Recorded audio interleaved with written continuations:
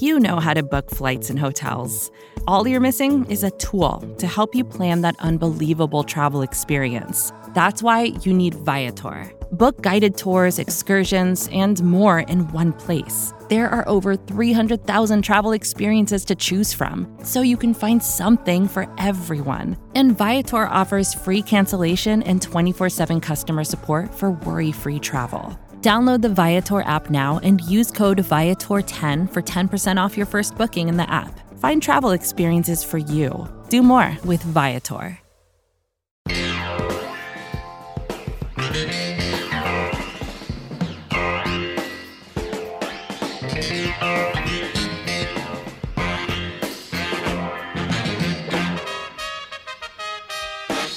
What's good, everybody? Welcome to another off-day debrief, part of the SB Nation NFL show, brought to you by DraftKings. I am Rob Stats Guerrero, and with me, as always, on this Tuesday is Brandon Lee Gouton. What's up, BLG?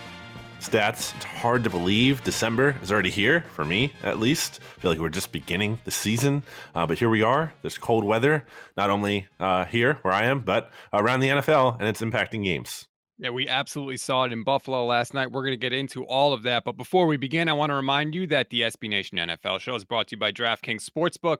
DraftKings Sportsbook is an official sports betting partner of the NFL. Download the DraftKings Sportsbook app today and use code SBNNFL for a special offer when you sign up. That is code SBNNFL only at DraftKings Sportsbook. All right, BLG, we have a ton to break down. As we always do on this show, we break down the Monday Night Football game, and then we will reset the state of the league with the only 100% accurate power rankings in the entire NFL podcast kingdom. And we cannot break down one of the weirdest games that we've seen on Monday Night Football without a little help. So we bring in Mark Schofield from Pat's Pulpit to help us break down a game that we haven't seen in the NFL in like 47 years, pretty much, because there were 40-mile-an-hour gusts, Mark. This was a ridiculous game between the Patriots and the Bills. Good morning, gentlemen. It was absolutely a ridiculous game. If you see me sort of wincing, it's because my shoulder hurts from charting all of New England's 3 passing attempts and breaking them down. Bill Belichick, we probably should have known this was coming because Bill Belichick, obviously a fan of the game, a historian when it comes to the game. He was wearing a Naval Academy face mask prior to the game. So we should have known that Bill Belichick was going to come out and run basically a Navy offensive gameplay because the Patriots, with these wins, threw it just 3 times, ran it like 49 times, and it worked. Will it work in a couple of weeks when these teams meet again? I don't know. But Bill Belichick will find a way to adapt. And if it's like, sunny and 55 degrees, they'll probably throw it 50 times. Who knows? But a strange game, a surreal game, but an important game because now New England, they went into this game atop the AFC East. Now they have a game in hand against Buffalo. Now they get their bye week to sort of rest up before their final stretch. In a crazy year, is it that outlandish to think that New England somehow ends up the number 1 seed in the AFC? Right now, it's not outlandish at all.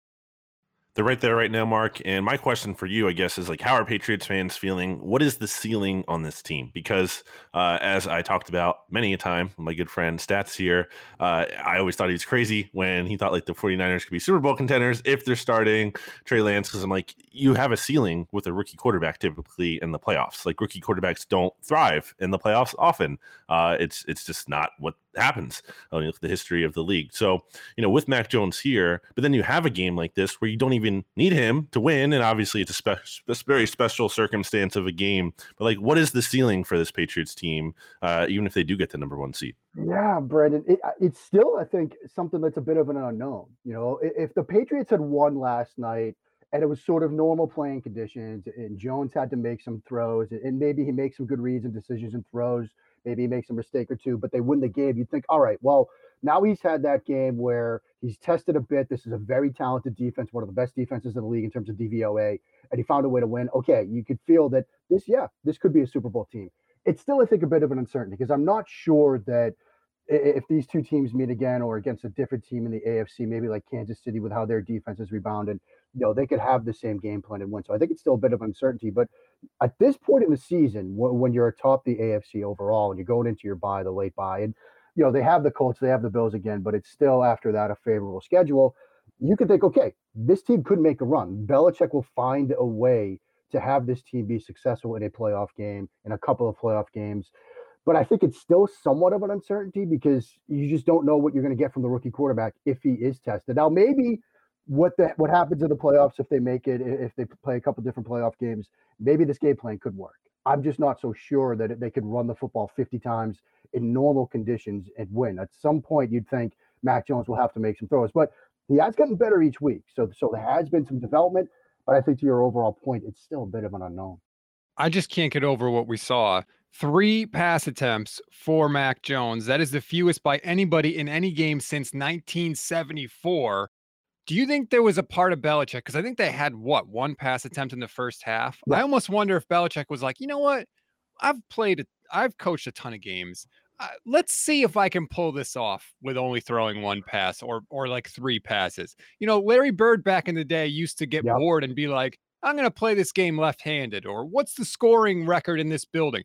Do you think there's a part of Belichick that was like, man, let's see if we could do it with 3 passes? I mean, it's entirely possible. Like I said, the man is a historian of the game. And so I'm sure he knew exactly when, the fewest pass attempts in a win that game was. I'm sure he probably could tell you about it. He's probably got a copy of it on his shelf in his office. I do think that their last 2 pass attempts came on their second to last drive, really. They were back-to-back plays. The first throw was a simple 5-yard flat route, and it was into the wind. The ball sort of sailed and got taken away, and Jonnu Smith had to basically make an Odell Beckham type catch on a 5-yard throw to the flat, which tells you what it was like to throw in those conditions. And so Belichick might have saw that play and thought, look, we just can't trust where this ball is going right now because of this wind. Mac Jones has an NFL average arm. We saw Josh Allen, though, the ability with his elite arm can still cut through the wind. But even some of his throws moved, like the back shoulder late in the game where he threw it on an absolute line, and it still went 5 yards and sailed out of bounds. And Stephon Diggs is like, what can I do? I'm open, but, So, when Josh Allen is struggling with his velocity, Mac Jones is going to have some problems. A lot of other NFL quarterbacks will have some problems. So, to your point, Belichick probably saw that first throw and thought, unless we absolutely have to throw it, we're just going to run it and take our chances with our defense because they're struggling to throw it too. So watching the Patriots from afar, it's easy to be like, okay, Belichick again, or, Mac Jones playing well. But I want to know, from your perspective, being having the more intimate knowledge of the team, who's someone, could be coaching staff, players, who do you think maybe someone is like one of the more underrated cogs in the Patriots' success this year? Yeah, it's a great question. I think you have to look at the defense. I mean, getting Dante Hightower back is huge because so much of what they do defensively starts at the second level. He's, the green dot guy, the heart and soul of their defense, the captain of their defense. A lot of what they do builds from him. Obviously, Matthew Judon, his 11.5 sacks going into Monday night, a huge acquisition for them. They've been able to get pressure with Ford. He's a big part of that. But then you look at the defensive line, Christian Barmore, who they drafted in the second round, the first defensive lineman taken. He's been very impressive. Lawrence Guy, who had a fumble recovery against Buffalo, he's been very impressive. Godshaw, who they signed from Miami, he had a huge night against Buffalo, helping stop the run. And then Jawan Bentley, their linebacker, who's more of a run stopper, but a lot of what they do from a run stop, run fit perspective starts with him, very violent when he works downhill against run action. And so, look, this was a game that they won up front, both on offense and defense. Their offensive line has been a big part of their winning streak. They play with 6 offensive linemen, using Michael Onwenu as a tight end, I think 65% of the time against Buffalo. So their offensive line has been good. Their defense has been great. And it's those guys on the defensive front that have been such a huge part of this win streak. How good is that defense? Because I saw a note before we popped on that they hadn't allowed a second half point in 4 straight games before last night. That is incredible. Are they that good, or is it mostly a mix of a good defense and a schedule that maybe isn't the strongest? I think that's the more accurate point, Rob. Like, it's a good defense, don't get me wrong. But look, you're talking about during this win streak, they saw the Jets to start it when, Zach Wilson was sort of banged up. Then you get the Chargers, which that's an impressive win, but okay, that's one game. Then you get Sam Darnold throwing 3 picks, including a pick 6 and another pick in the end zone. Then you get Baker Mayfield, who's banged up, and you blow out Cleveland because they're just dinged. They were hurt at that time going into the game. Atlanta on a short week without Cordell Patterson, without Calvin Ridley, so you could basically triple team Kyle Pitts and take him away. Tennessee without Derrick Henry is obviously not the Tennessee Titans we know. And then this game Monday night against the Bills. I mean, yes, they've won 7 straight games. It's hard to win games in the NFL. And when you're holding teams in this day and age to those kinds of numbers, it's impressive. But I do think you need to give it that context. They're a very good defense, don't get me wrong, but they've benefited from playing some teams without some top-tier players, playing some teams with rookie quarterbacks or having questions at the quarterback position, playing some teams with hurt quarterbacks or quarterbacks that are really struggling like Sam Darnold. So they've been beneficiaries of a schedule that has been favorable, but it's still a very good defense. They'll be tested in 2 weeks with Indianapolis with what they can do in the ground game. That's going to be an absolute battle up front. I wouldn't want to be, in the stands watching that. You might get hurt from shrapnel flying your way. And then they'll get Buffalo again. They get Jacksonville and Miami to roll things out, but it's a good defense, but they've benefited from that schedule a bit. Last one from me, Mark, and obviously listeners here, if you don't already, can check out Mark, first of all, in like a billion places, but most importantly at Bleeding Green Nation podcast feed, where we'll be talking about the Gardner Minshew, Jalen Hurts conversation this week with our obviously fantastic contributor, producer, Rachel Prevet. But before you go, Mark, I want to ask you a question here that I've been thinking about, and it is, let's say, let's just assume the Patriots do get the 1 seed, which feels like a crazy thing to say. And who is the team that might scare you the most? Like, who is the team the Patriots don't want to play? And I feel like you might say the Chiefs. So if it is the Chiefs, then I need another answer than the Chiefs. Yeah, I mean, generally speaking, it's the Chiefs. I mean, I think that's similar to New England. The Kansas City Chiefs seem to be figuring things out as we get into November and December, which is, kind of what you want to do as a football team. That's what Belichick has traditionally done, used September as sort of an extended preseason. Kansas City has really figured it out on the defensive side of the ball, I think, which has in turn helped Patrick Mahomes settle in a bit. But outside of them, look, Buffalo still scares me. I mean, last night, they had a chance to win that game, even in those conditions, even, with New England just going one-dimensional and kind of having some success running the football. Buffalo was still in it. And I do think that until I see New England sort of beat Buffalo in a normal game setting, that team is going to scare me. A Tennessee Titans team that has Derrick Henry healthy is still very terrifying, because that's a team that, look, for whatever you want to say about the Patriots, they have had some struggles at times stopping the run, and you get Derrick Henry back, you get that play action passing game going. You can see sort of Tennessee giving them some struggles.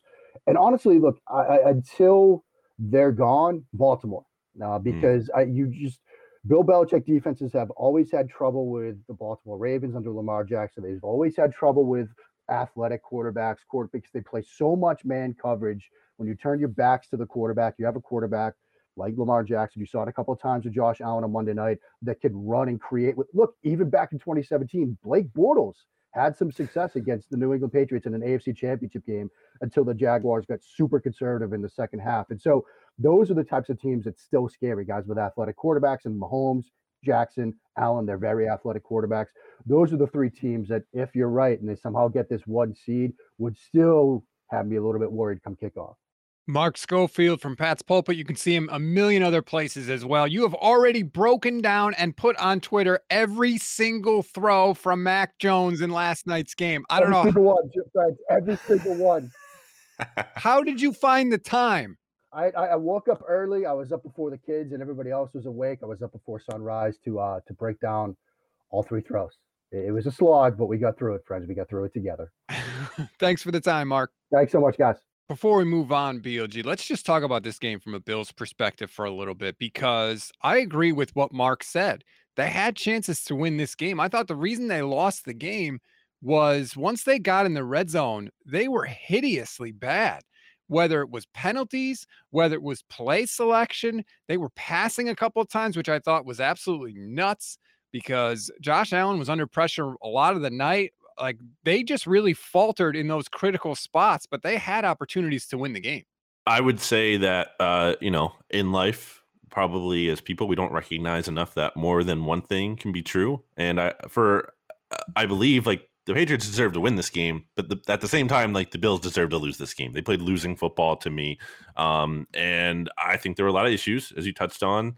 I really didn't like some of the decisions by Sean McDermott in this game, who we crushed after the AFC Championship game last year, being a little too conservative. I know it's 4th and goal at the 15. They kicked the 33-yard field goal. They miss. I know it's like from the 15-yard line, but it's in the wind, man. There's these huge wind gusts. Like, I don't want to put the games in the hand of the kicker. I would rather put the games in the hand of Josh Allen, who, for as inconsistent he can be, and obviously, again, it's not ideal throwing situations either, he still might be able to make a play. And he almost did at the end of the game when Dawson Knox, who had more than one big drop in this game, dropped the ball. So I didn't – and just BLE, big loser energy from Sean McDermott after the game too, where he's being asked about Bill Belichick or whatever, and he's like, "Oh, we don't have to give him more credit than we do," or whatever. Like, just I hate the vibe coming off the Bills, well, from the game as a whole, and then after this game, just it doesn't feel good to me. Yeah, my love of Sean McDermott is kind of starting to dim a little bit for all the reasons that you said. They have not won consecutive games, Buffalo, since October. They're 5-5 now against the AFC, which is a big deal because conference record is the second tiebreaker after head-to-head. They've lost 4 out of their last 7 games. They got to right the ship somehow in Buffalo, and they seem to be so talented.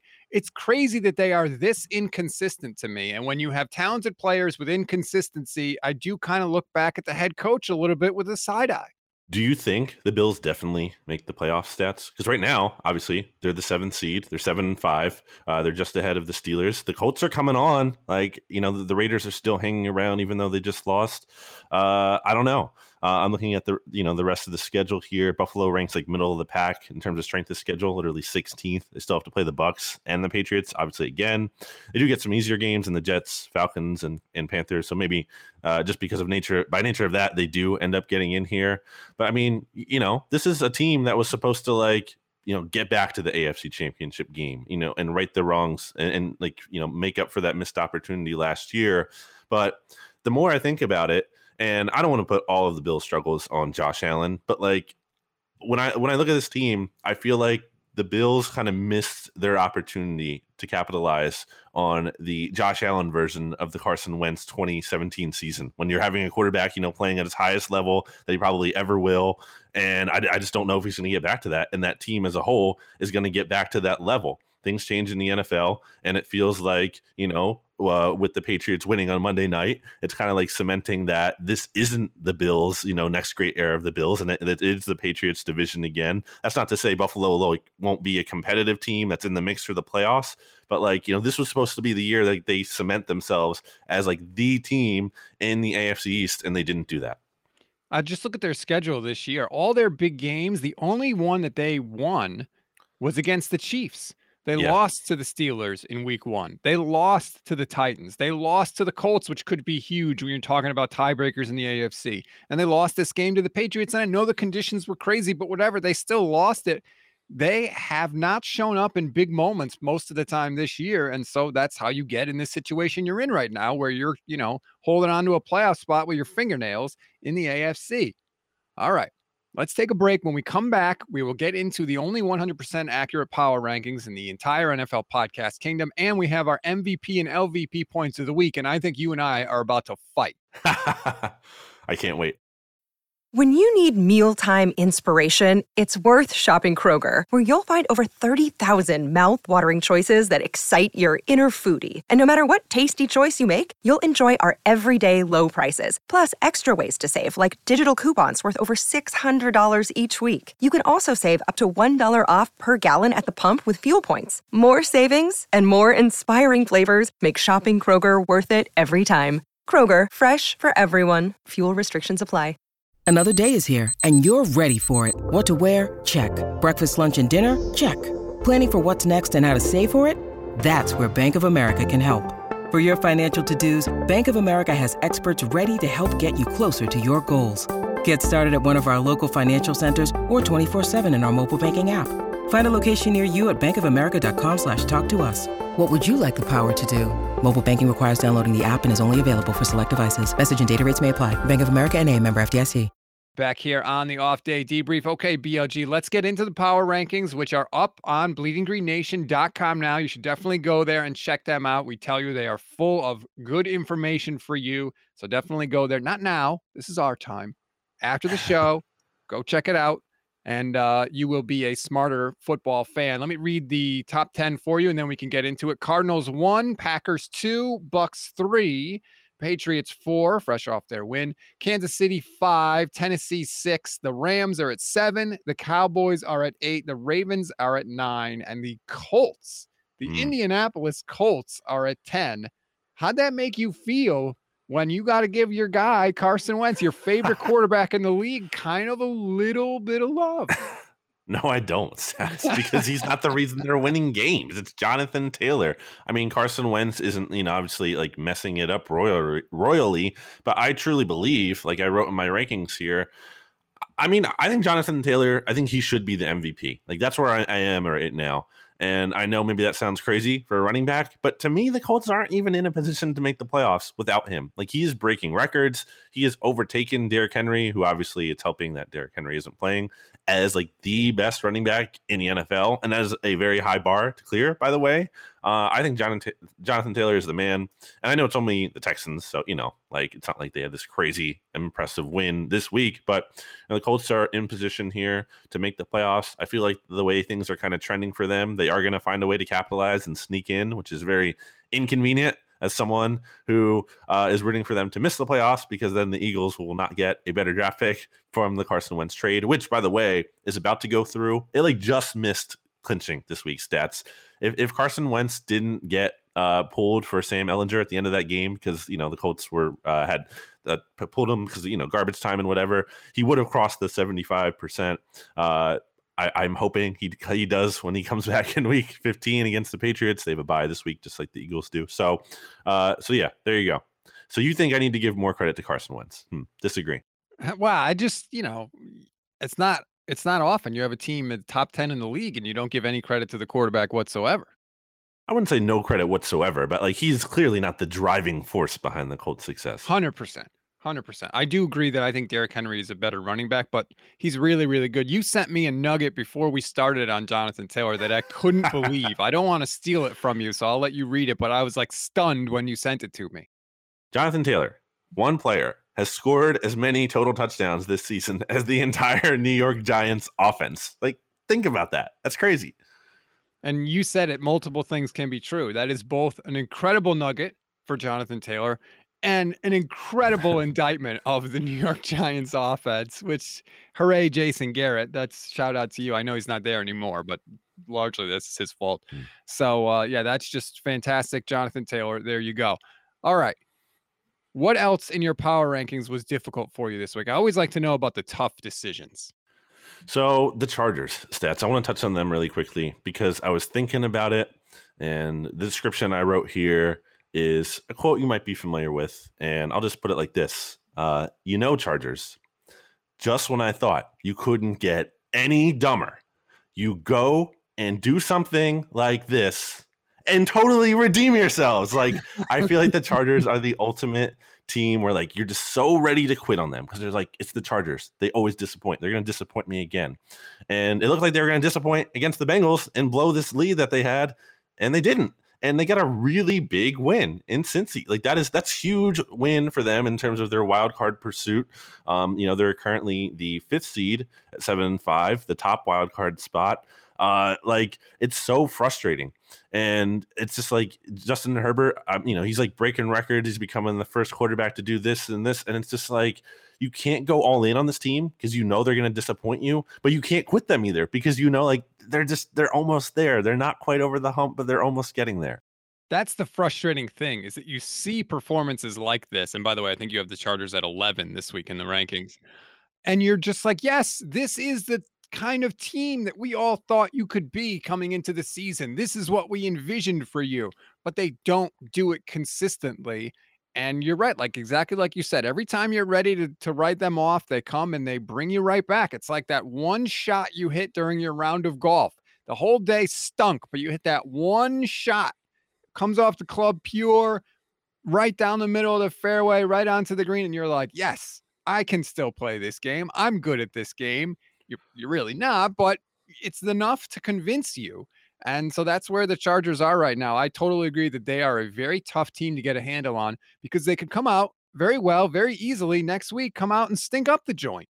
On the Bengals side of it real quick, I would say like I wouldn't, if I was a Bengals fan, I feel like I wouldn't feel like incredibly down. I know it was a disappointing loss, but I think they're a team that's still figuring things out. Like they're not fully formed yet, and that's okay. Like that doesn't have to be the case. I think they're showing enough encouraging signs that you feel like they're headed in the right direction. They're just not, that quite like elite team. They're not quite a power yet. I think they're still going to make the playoffs. They're going to find a way, although, it's a competitive field there for those AFC wildcard spots. staying in the the AFC North stats, I want to touch on the Ravens because I dropped them to number 9. We talk about the Ravens a lot here on the SB Nation NFL shows off day debrief because I get painted. You get painted too. I think me more so as a Lamar Jackson hater. Look, man, here's the facts. Lamar Jackson, last 6 games, 72.9 passer rating. He has more interceptions, 10, than touchdown passes in those games. I think the Ravens' struggles as a whole are clearly not just limited to Lamar. They're so banged up. I don't know if you saw their injury report last week stats. It was just like a whole.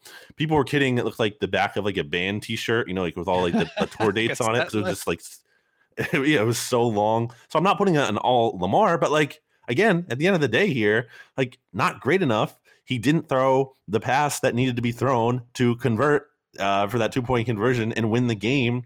And I just think it's not their year. I think that's very clear with the Ravens. Like they're just so hurt. Lamar isn't necessarily on his A game. You lose Marlon Humphrey, who was such a good player. Like it's not working out for them. They have 9 players right now that are out with season-ending injuries. J.K. Dobbins, Gus Edwards, Justice Hill, Ronnie Stanley, Marcus Peters, L.J. Fort, Deshaun Elliott, Derek Wolfe, and Marlon Humphrey. That's insane that they're even still competing. But I agree. Like the reason you have an elite quarterback, which we think Lamar is and could be, I mean, he has an MVP already, is because they overcome that stuff. They can still win in those kind of conditions. And you're right. The 2-point conversion throw was just a little off because he was open for sure. But it was not quite where it needed to be. I love the Ravens going for 2 in that spot. I absolutely love it. It's 100% the right decision. And for people that don't get that, you're just never going to get it. They're trying to win the game. All kicking the extra point does is send the game to overtime. That's it. That's not the goal of anything. And I also love taking the intentional offsides that the Ravens did in that game. John Harbaugh is really, really good situationally. It was a beautiful move because it gave the Steelers a first down, yes, but it's kept the clock stopped. That's why they did it. Because I think it was like 2nd and 2. So they just kind of assumed Pittsburgh was going to get the first down. So they took the intentional offsides. The Steelers need to smarten up and decline the penalty. But that's just more to do with other teams not understanding how the clock works and clock management. But Lamar needs to pick it up. You're judging him on a different level than you're judging other quarterbacks. He's in that elite tier. And so those expectations are just a lot higher than they are for other teams. And the conversation, going back to like our original point on Lamar, is like you're going to pay him after this season, and they're going to pay him a huge freaking contract, and you're paying it to a guy who like hasn't even been able to get to a championship game in his conference. And the way things are trending for Baltimore this season, I know they're still in the number 3 spot right now at 8-4. Like I don't know if they're even going to get to the AFC Championship game this year. I wouldn't say it's impossible because I think Lamar has the potential to carry them that far still, but the vibes just aren't there for me. Moving on to the NFC East stats, a division I am familiar with. I wanted to touch on the Dallas Cowboys, who I have right ahead of the Ravens in these power rankings, and another quarterback who really hasn't been on his A game lately since returning from that injury. And hearkening back to a certain SB Nation NFL host who kind of wondered how Dak Prescott might hold up this season as this season goes along. Dak Prescott has an 87.4 passer rating through his last 5 games. And the Cowboys need him to get back on track, like to be like serious contenders. They don't necessarily need him to get back on track to, beat up on like a lesser team like the Saints, like they did on Thursday Night Football. But this week, against the Washington football team stats, this is a huge game for the Cowboys. I think the Cowboys are, even if they lose this game, they can still, pretty feasibly win the NFC East. But again, it kind of goes back to like what I was saying about them on Thanksgiving. Like if they lose to the Raiders and then the Eagles hadn't blown that game to the Giants, it becomes a conversation all of a sudden, and it's not just a total lock. So I'm really interested to see what the Cowboys do in this game and if Dak can kind of step up and have this big game that he needs to have against the football team. Yeah, I don't know that even though you got the win last week, like how good can you really feel about yourselves if you're the Cowboys? Like you beat the Saints and Taysom freaking Hill. Like, and they didn't have Alvin Kamara in there. It was a win, which is good, and that's fine. But I don't look at Dallas now and be like, oh, now I feel much better about things. They had lost 2 straight coming into that game. Honestly, I don't know what's going to happen against Washington. I would not be stunned if Washington won that game. I don't think all is well in Big D. You know my feelings on McCarthy. I have no faith in him to right the ship in any way whatsoever. I think the burden on Dak is heavier than on a lot of other quarterbacks. I think he kind of holds that team together more than maybe some other quarterbacks, and they need him to play not just well, they need him to play at an elite level. It's a big spot. The Washington defense is playing better recently. It's coming into form a little bit here, especially after being so unexpectedly horrible early in the season. Washington's won their last 4 games, which I believe is the longest winning streak in the NFC, which is a funny thing to say. I bumped Washington up from 19th to 15th, so over that halfway mark in my power rankings, because I think they have some good things going for them right now. Not a juggernaut or approaching that. Taylor Heineke does nice things, but he had a big drop pick towards the end of that Raiders game, and he had a couple other turnover-worthy plays. I still don't believe in him as their long-term guy, but he gives you a chance to be, or at least them a chance to be competitive. And I think it's a really, really big game here. I think the Cowboys are not going to sweep this team, and I think RJ would even tell you that too. I think Washington steals one of these 2 games from the Cowboys. Could Washington sweep the Cowboys? Possible. I'm not going to count on that, but I think it's in the realm of possibility, which we've come a long way to be able to say that based on where Washington was earlier in the season. So I think it's a huge, huge game. And it's not just me saying this. This isn't like, BLG being an Eagles homer or troll or whatever. I was reading Vlogging the Boys earlier today, stats, and they said even that, the Cowboys could win this game or lose this game and still win the NFC East. But if they lose this game, this is a big deal. It's a really, really big deal if they lose this game. I totally agree with you, and we'll see where they wind up. Talk about all the expectations that there were for the Bills coming into this season. I feel like the expectations for the Cowboys were pretty high too. Right now, I don't feel like they have been living up to them. Obviously we have to see how the season plays out, but let's see what happens in Washington and what people are saying after that game. All right. Again, you can check out the full power rankings at bleedinggreennation.com, and you definitely should. We're going to move off those for the time being and get to our MVPs and LVP points of the week. You have 2 MVPs this week, BOG, so I will let you go first. Who was your first MVP? So I'm going to go with who I said earlier, Jonathan Taylor. I mean, he leads the NFL in rushing yards, 1,348. He has the most touchdowns in rushing scores in the NFL with 16. He has an NFL best 52 missed tackles forced. He has an NFL best 885 yards after contact. So this isn't just the case, the Colts offensive line is really good at run blocking, which it is, I think, but he's not just a product, of the situation there. And then he also has an NFL best 39 rushes of 10 plus yards. So he can rip off these explosive runs. I mean, Jonathan Taylor is a force. Again, I think he should be the MVP. I don't think there's a clear MVP in the league right now. I think, people always want to give it to a quarterback. I don't really think there's someone that obvious. It's going to hurt Jonathan Taylor's case if the Colts can't make the playoffs, but I think they're going to find a way to sneak in, much to my chagrin. And I think he should be the actual MVP in addition to getting an MVP point from me here. I think it's a credit to, number one, the way the Colts have built their team. They've invested in the offensive line. That's a huge reason that he's able to do this. I want to give those guys some love. But also, when you're Jonathan Taylor and you are the guy that is keeping opposing defensive coordinators up at night, and you are the guy that they are spending their entire week trying to game plan against, and you still go out and produce at that level, you get a ton of credit from me in my mind. I have criticized George Kittle a lot over the past couple of years because I don't think he's been able to do enough. And people say, well, he gets double teamed. And it's well, so what? Defensive coordinators are game planning all week to stop Jonathan Taylor, and nobody can do it. You get a ton of credit in my eyes when you do that. So I agree with you. MVP for you, I get. And I honestly understand the MVP talk. I don't think it should automatically go to a quarterback every single year. So you know what? I'm on board with you on that. Very, very good. Okay. My only MVP this week. Mm-hmm. This is going to be a little weird. I think you're going to have a problem with it. Uh-oh. I'm giving it to a guy that only played 7 snaps this week. And that is Carlos Dunlap of the Seattle Seahawks. He played 7 snaps, BLG, but he's responsible in those 7 snaps for an 8-point swing in this game. He sacked Jimmy Garoppolo in the third quarter in the end zone that resulted in a safety for the Seahawks and tied the game.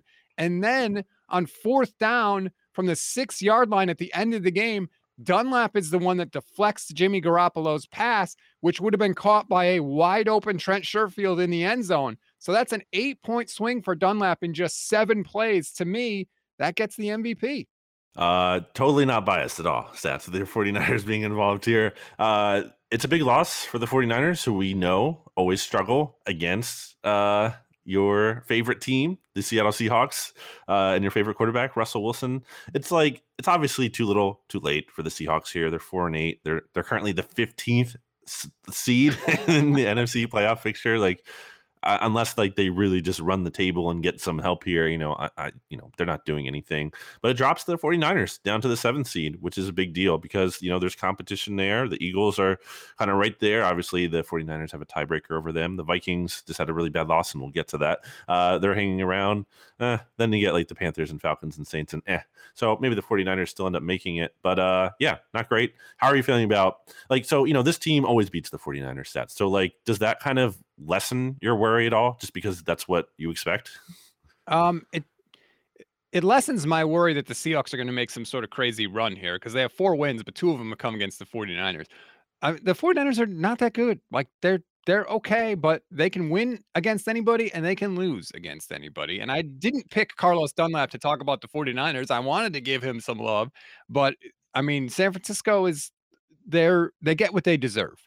As long as they stick with Jimmy Garoppolo, they get what they deserve. Garoppolo was terrible in this game, just like he almost always is. More turnovers. He took that sack in the end zone that I mentioned. As long as they refuse to go to Trey Lance, hell, you could have used Trey Lance at the end of that game, right? At the 6-yard line. They had 4 chances. They couldn't score. Kyle Shanahan was asked afterwards, were you tempted at all to put in Trey Lance? And he said, no, I wasn't. He hasn't played in 2 months. What? First of all, you can't use Trey Lance because you haven't been using Trey Lance. And second of all, I don't know if you know this, Kyle Shanahan, but coming into the game after long stretches of not playing is the exact job description of a backup quarterback. That's literally what they do. So it's just stupid there in San Francisco. So they get what they deserve. Who is your first of 2 LVP Stats? All right. Well, let's just get into it, because I know you're going to disagree with me. I'm giving the LVP to the Minnesota Vikings defense. And I know that you're going to try and blame Kirk Cousins for this one. But the fact of the matter is, when you're Mike Zimmer and you are a defensive head coach, you cannot let the Detroit Lions offense go down the field and score a touchdown. It's literally 4th and 2 at the 11 with only time for 1 play left. All you got to do is defend your end zone.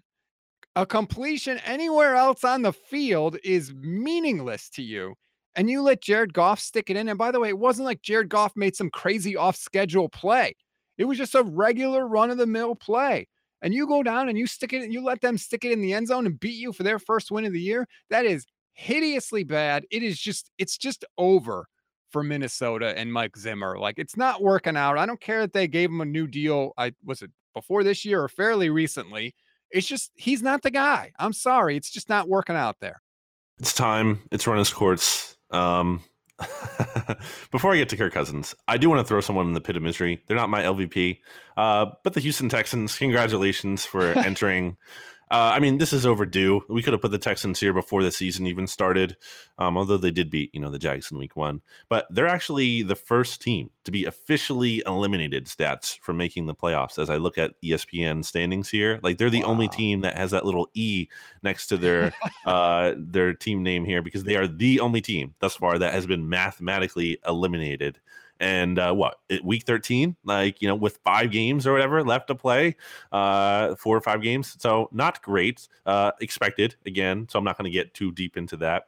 We knew the Texans were going to be a dumpster fire. But back to the real LVP, Kirk Cousins, this is the guy that you and RJ are sticking your neck out for, a guy who lost to Jared Goff and Cooper Rush this season. I don't care.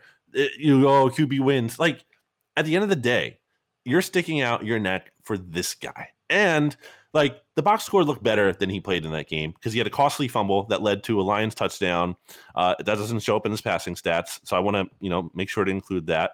Also, the magnitude of this loss is huge. No team in the NFL suffered a bigger hit in terms of their playoff odds. They went down 19.7% to 35.6 overall on Football Outsiders playoff odds.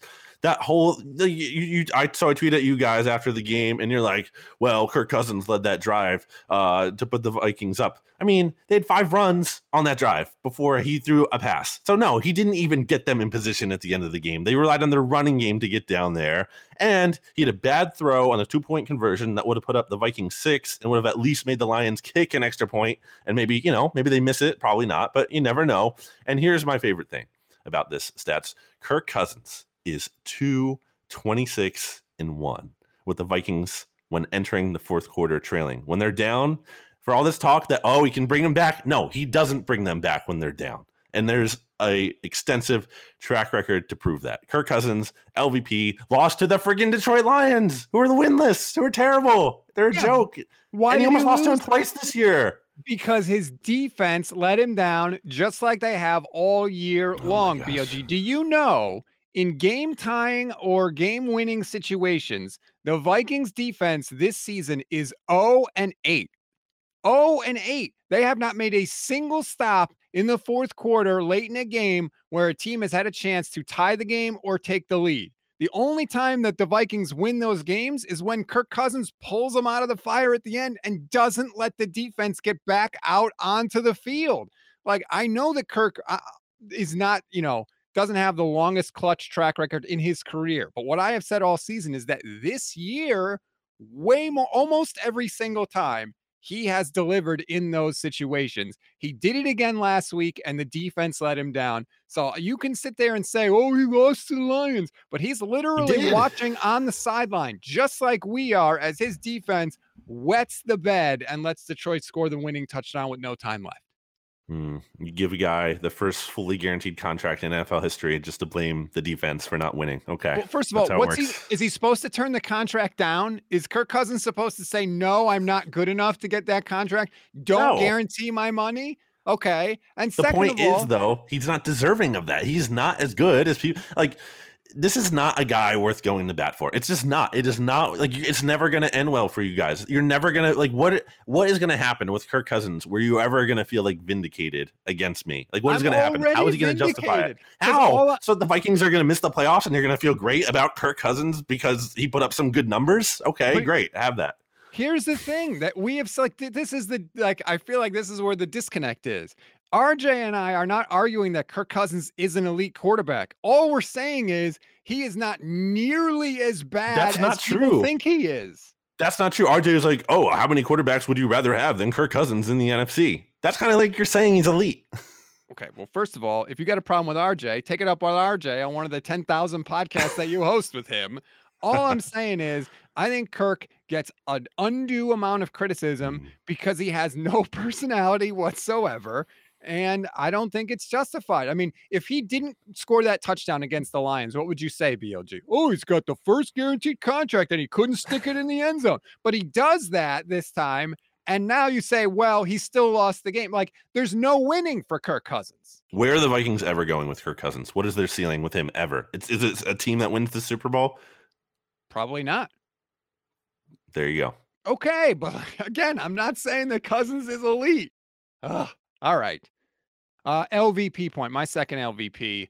I'm going to the Carolina Panthers as an organization. Great pick. They're on a bye and they get my LVP. That's how bad I think things are in Carolina. They fired their offensive coordinator, Joe Brady, basically like right after the games kicked off at 1:00 Eastern on Sunday. And I just look at and I'm like, why are you firing Joe Brady? Because he couldn't succeed with the ghost of Cam Newton and Sam Darnold at quarterback. Like you're pinning, you're blaming Joe Brady for that. I just think that is asinine. Matt Rule is the one that should get the blame, and partly David Tepper too, because I feel like the Panthers went all in saying we're getting a quarterback no matter what. We're going to move heaven and earth and we're getting a quarterback. And everybody knew they wanted Deshaun Watson. And then all of Deshaun Watson's legal issues came to light and the Panthers couldn't make the move and they panicked. And they were like, well, we told everybody we got to get a quarterback. So what are we going to do? They trade for Sam Darnold. They pick up his 5th-year option, which is insanity. And then when it doesn't work out, when it turns out that Sam Darnold actually does suck, now they fire Joe Brady. That is weak sauce to me. The stew is just not right in Carolina, and I give them the LVP of the week. I think that's a great pick by you, Stats, for as much as we just disagreed on the last point. I wanted you to pick this because if I had to, I would have given the Panthers 1, 2, maybe Matt Rule specifically, who I've praised before. And I think I like him as a head coach, but I've said I very much do not like his quarterback decision-making, Teddy Bridgewater last year. And then this isn't hindsight, Stats. This isn't like us like looking at the Panthers and they made these decisions and they didn't work out and like we're crushing them now for it.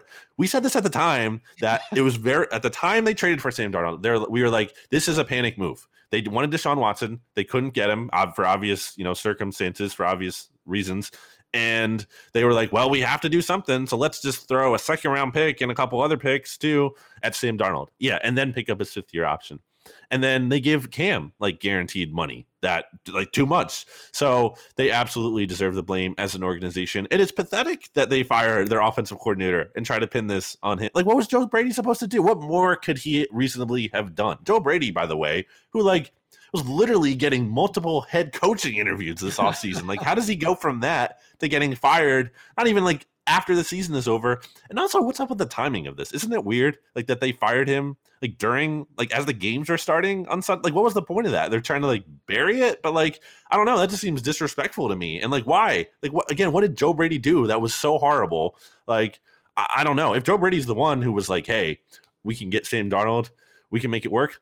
That's not his fault. Like, I mean, that's not a great, opinion to have, but like, he's not the one who's ultimately, pulling the trigger on the trade. He's the OC. He's not the GM. So like, I don't know, man. I think that's pretty weak sauce by the Panthers, and they're in a really bad spot now. They're 5-7. So in theory, they're still alive for the playoffs or whatever, but like, come on, they're not going anywhere. They actually have the 3rd hardest schedule remaining in the league. They have to play the Bucks twice. They have to play the Bills, and then they get the Saints and the Falcons as well, which aren't necessarily guaranteed wins for them. So, they could conceivably, probably not. Maybe they'll pick up a game or two, but like they could conceivably lose out. Yeah, even if Joe Brady was like, I really think Sam Darnold could be good. Like, no, as a GM, it's your job to recognize that is just not the case. And instead, they gave up 3 draft picks to get him. They gave up a 2nd and a 4th in 2022 and a 6th rounder in 2021. Like, off. And then to pick up the 5th-year option too, it's insanity. So to blame Joe Brady for that, and I agree, to try and like sweep it under the rug at 1:00 on Sunday, as if we're not going to notice when a team fires their offensive coordinator.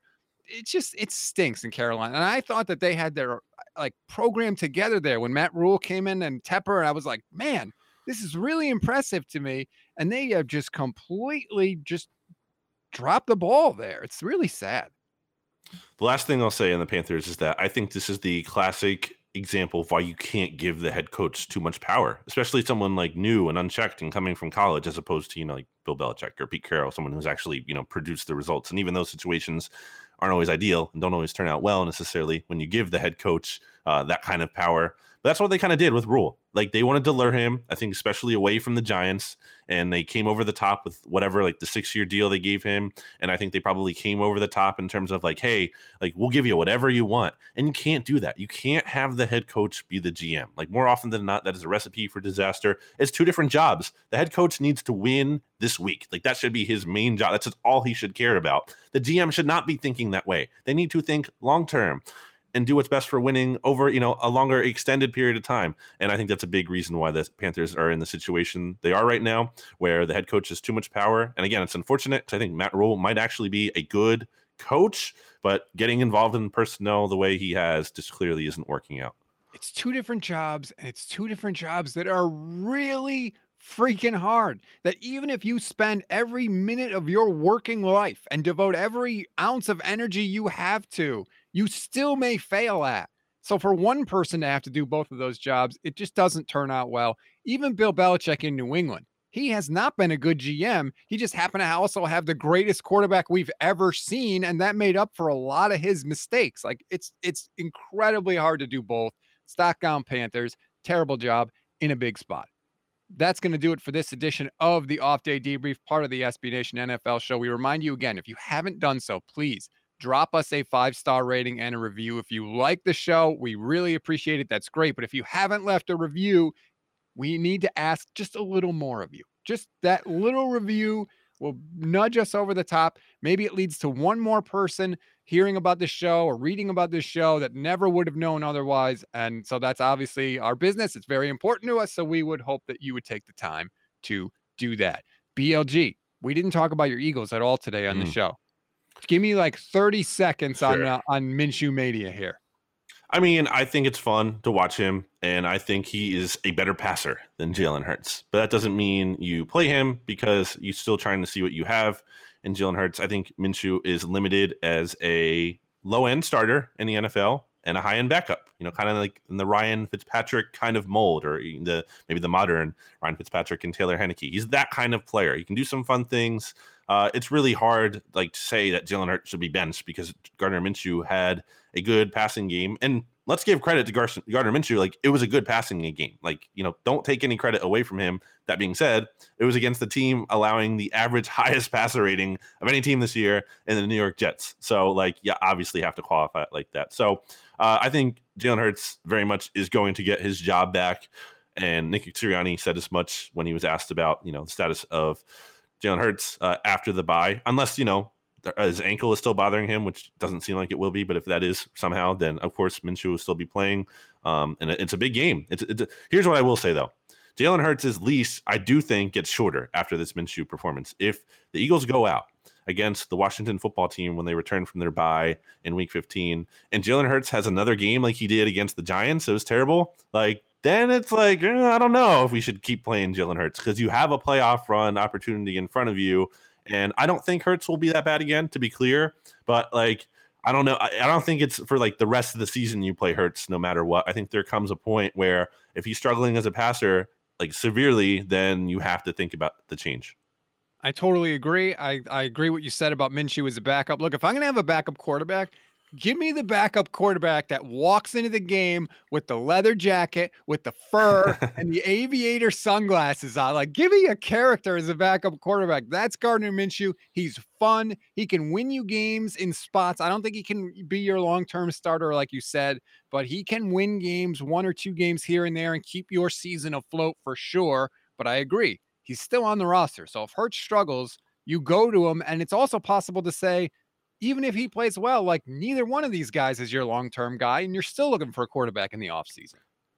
Yeah, and again, to be clear here, I don't know that Hurts is a franchise guy either. I'm not saying you definitely play him because he is the answer, but I just think, there might be more upside there. Real quick, last thing on the Panthers. What if they gave up, so the Eagles got Gardner Minshew for a 6th that can turn into a 5th if he plays over 50% of the snaps in 3 games. What if the Panthers did that instead of giving up a 2nd-round pick for Sam Darnold? It'd be in a better spot, and he gave up less. And okay, you have a bridge guy for a year. You're kind of buying yourself more time. And then maybe, then you can swing the trade for Deshaun Watson maybe, this coming off season or whatever. So anything. Anyway, last thing to crush the Panthers there. No, I agree. When he was traded, I was actually a little sad that the Niners didn't acquire Gardner Minshew. Get rid of Garoppolo, play Gardner for a few games if you want, and then go to Trey Lance. There's a spot for Gardner in the NFL, 100%. All right, that's going to do it for this week. BOG, thank you very much. Thanks for not bagging on my 49ers too hard. I appreciate it. You taking it easy on me a little bit. I always do. I am notoriously easy on you. Yeah, right, except for when we talk about Kirk Cousins. Enjoy your Tuesday, everybody. We'll talk to you next week.